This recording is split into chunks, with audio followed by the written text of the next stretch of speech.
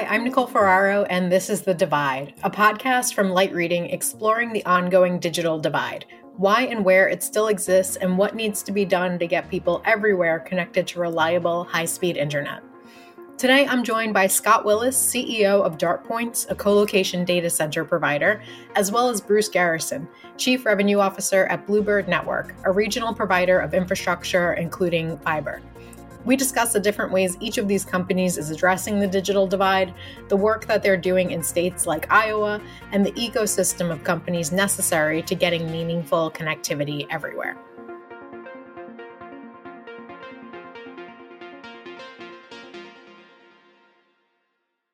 Scott and Bruce, thank you so much for joining. Welcome to the show. Just to start things off, I would love if you could both briefly introduce yourselves and the companies that you're here representing.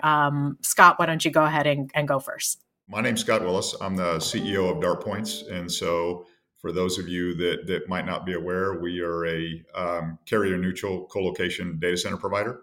And in particular, which is, I think, aligned with our subject today, we're very focused on what we tend to coin as providing interconnect and peering solution in what we view as underserved markets, which I think is in line with our topic of the digital divide today. Bruce Garrison. I am the Chief Revenue Officer of Bluebird Network and been trying to solve the digital divide for many years in the industry.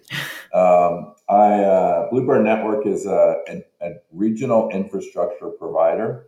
I say infrastructure provider because we do more than one piece of the infrastructure layer. We operate a fiber network that spans multiple states throughout the Midwest. And we also operate a data center platform in two of the markets in the Midwest as well. So just to level set before we get into some of the specific things you all are doing around the digital divide, from your perspectives, why does it exist? Why does it exist in the communities that you work in? Why does it still exist in the United States? One of the biggest underlying reasons is just infrastructure. There is no ubiquitous network across any part of the world. So there's gaps in that coverage which does not give, whether it's businesses or consumers, access to the latest and greatest technologies. I think that's one. I think infrastructure is a capital-intensive business, so states or organization needs help with funding for that. So that takes time to do, and then just generally, there's adoption of technologies. The more we use 5G and things over our mobile device means the more infrastructure that's needed, meaning the more funding that comes along. Yeah, Nicole. I mean, I think Bruce said it well, right? I mean, listen, the digital divide is not a new issue, right? It's a challenging issue, right? It's one where I think Bruce zeroed in on it, right? This is a capital intensive industry.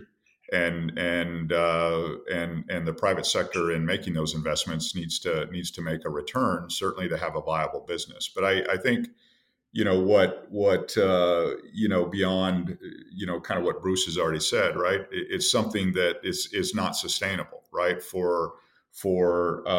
I think collectively for the best interest of the industry, as well as the U.S. market in general, we've got to figure out a way to solve this. It's not a new issue. It's been a challenge for us for a long period of time. But I do think that momentum and tailwinds are behind us, both in the private sector and the public sector, working collectively together.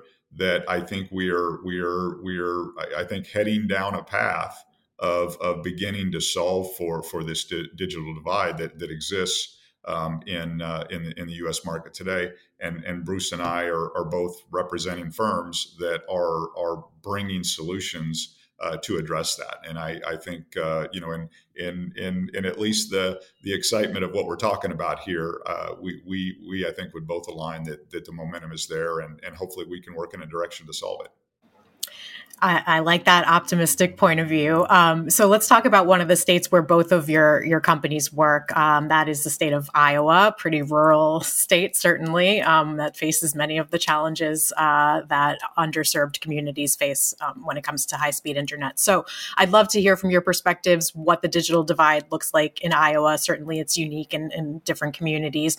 And what are DartPoints and Bluebird doing in that state? How are your companies approaching bridging the digital divide there? Either one of you can take it first.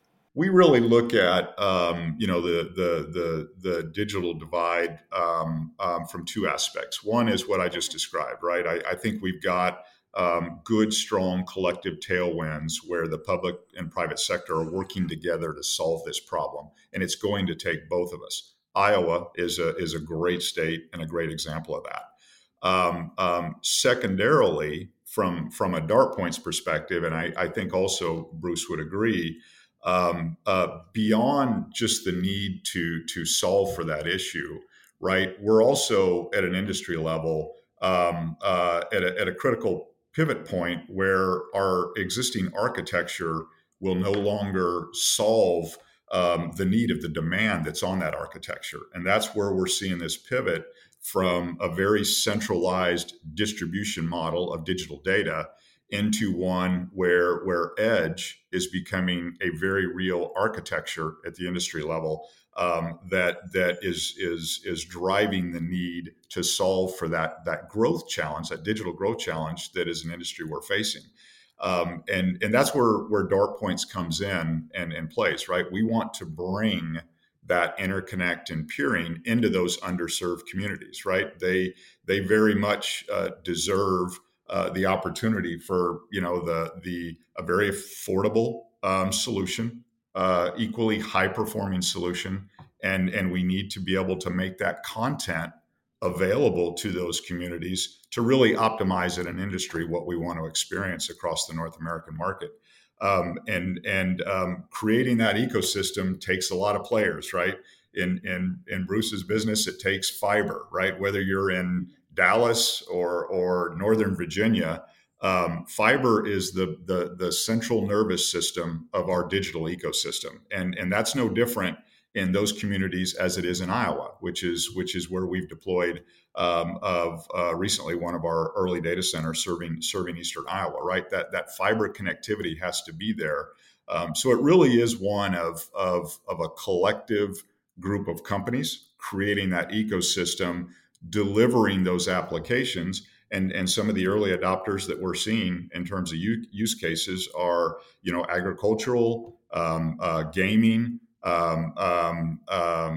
There's a lot of interesting use cases from an operations efficiency in the manufacturing sector, right? Those are some of the early adopters that we're seeing, and that's being validated in the state of Iowa. And we're certainly excited about the opportunity that we've developed in Iowa, and we're looking forward to continuing to expand and extend that application.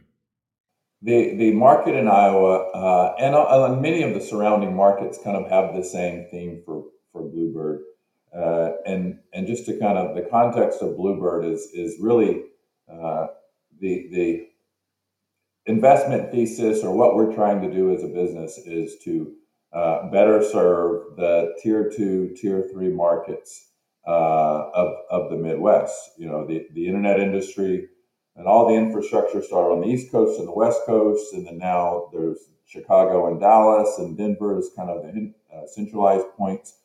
And now we're rolling into more of the what's next, the smaller of the tier 1 cities, the tier 2s and the tier 3s, because those businesses, consumers, have the same needs to operate either the business efficiently or homeschooling or online class, and the same needs as someone in Dallas, but they just because of the population densities, infrastructure has not existed to the same degree. So Bluebird is in the process to one, continue to build out fiber networks in the region. We partner a lot with the large wireless carriers to build out to their towers. That gives us access to more enterprise. We're putting fiber in the ground, and it's passing an enterprise location. That gives us access to more of the enterprise customers to provide more robust networks to them. And then on top of that, we're a big fan of the infrastructure theme, and just data center and fiber are just synonymous. All fiber touches a data center, and to be able to do both of those for enterprise customers is very important for us. And as we continue to do that, we will have more middle mile infrastructure built out to the Iowa market. We started there with an acquisition of a fiber business, and we continue to organically and inorganically grow. And our focus is an Iowa market, a northern Illinois where there's less density, or tier 2, 2, 3 markets, or even in other parts of Missouri, Oklahoma, Kansas, where they're a little bit underserved there. And because of the intensity of the rollout of 5G, we're able to partner with funding mechanisms to be able to build out more network and provide more into those more rural markets. So you kind of touched on the last thing that I want to get into here in terms of other states that you're working in, but also what are the conditions that make it more possible for your companies to be able to do the things that you would like to do to help bridge the digital divide, whether we're talking about strong partnerships or changes to public policy or just input from different stakeholders. I'd love to hear from you guys specifically about what on the ground makes a difference to your ability to do your work. Funding is a big deal. I mean, federal government funding, state and local funding, all of that. And Scott said it well. I mean, you have to actually, in private or public, we as operating companies, we have to have a return on the money that we're receiving. So finding that avenue to funding is super important for us. Most of our capital we spend at Bluebird is more success-based than speculative. So we're doing that because an ISP in a certain part of Iowa got some funding, and they need us to fill in a middle mile gap between what they're going to do to a community and then how they get back to peering destinations. And then because of that success-based capital model, we need to follow the wireless carriers into a certain market. That is a big stepping stone for us to go into a new market or densify an existing market is our big partnerships we have with the wireless carriers. And I think what we're also seeing now too is the content companies. The more we're doing on online shopping and video and all of these things, these content companies who generally have a reasonable amount of funding are also coming in, densifying what they provide to consumers in the region. So all of those are really it's the partnership and funding thing, if you summarized it, that is critical for us to be able to either add a new market or densify into some of these smaller markets. Yeah, no, I think Bruce captured it well. We equally are a success-based model, right? I mean, I don't think too many companies out there really doing things at risk, and it's kind of interesting, right? Because we've got a pretty deep data analytic model that we've built, and it's built on triggers you would expect, right? It's economic data. It's where there's a lack of competition, where there's need in the market, commercial growth. But it's kind of funny, right? Because it's companies like Bruce's that we tend to follow, right? I mean, we need that type of an organization to make the investment on the fiber side. Because again, I said it earlier, that's the central nervous system for our business. If the fiber's not there, then we can't serve that community. We need that infrastructure to be there.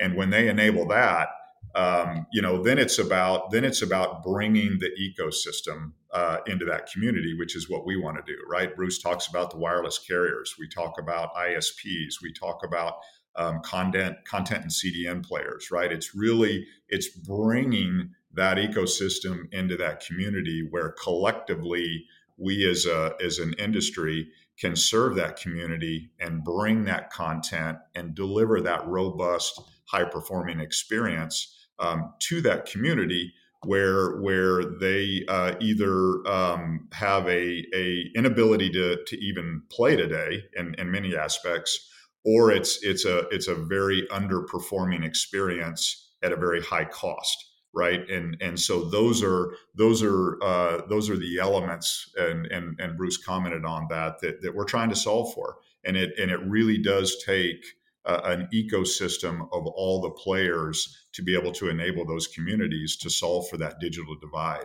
and so very consistent with how he looks at it.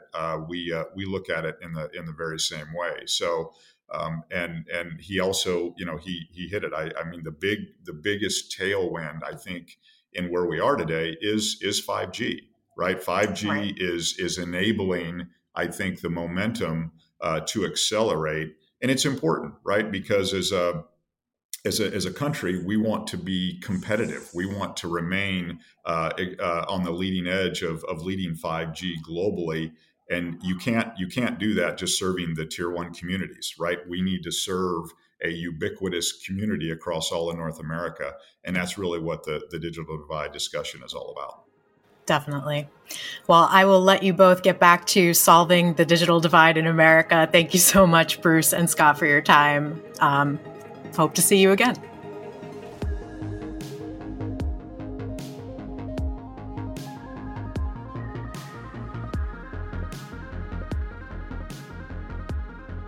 Thank you so much, Scott Willis of DartPoints and Bruce Garrison of Bluebird, for your time, and thank you to our producer Tien Fu for making this episode. Be sure to subscribe to the Light Reading Podcast for more episodes of The Divide, as well as interviews and insights from the Light Reading team. Thank you for listening. We'll see you next time.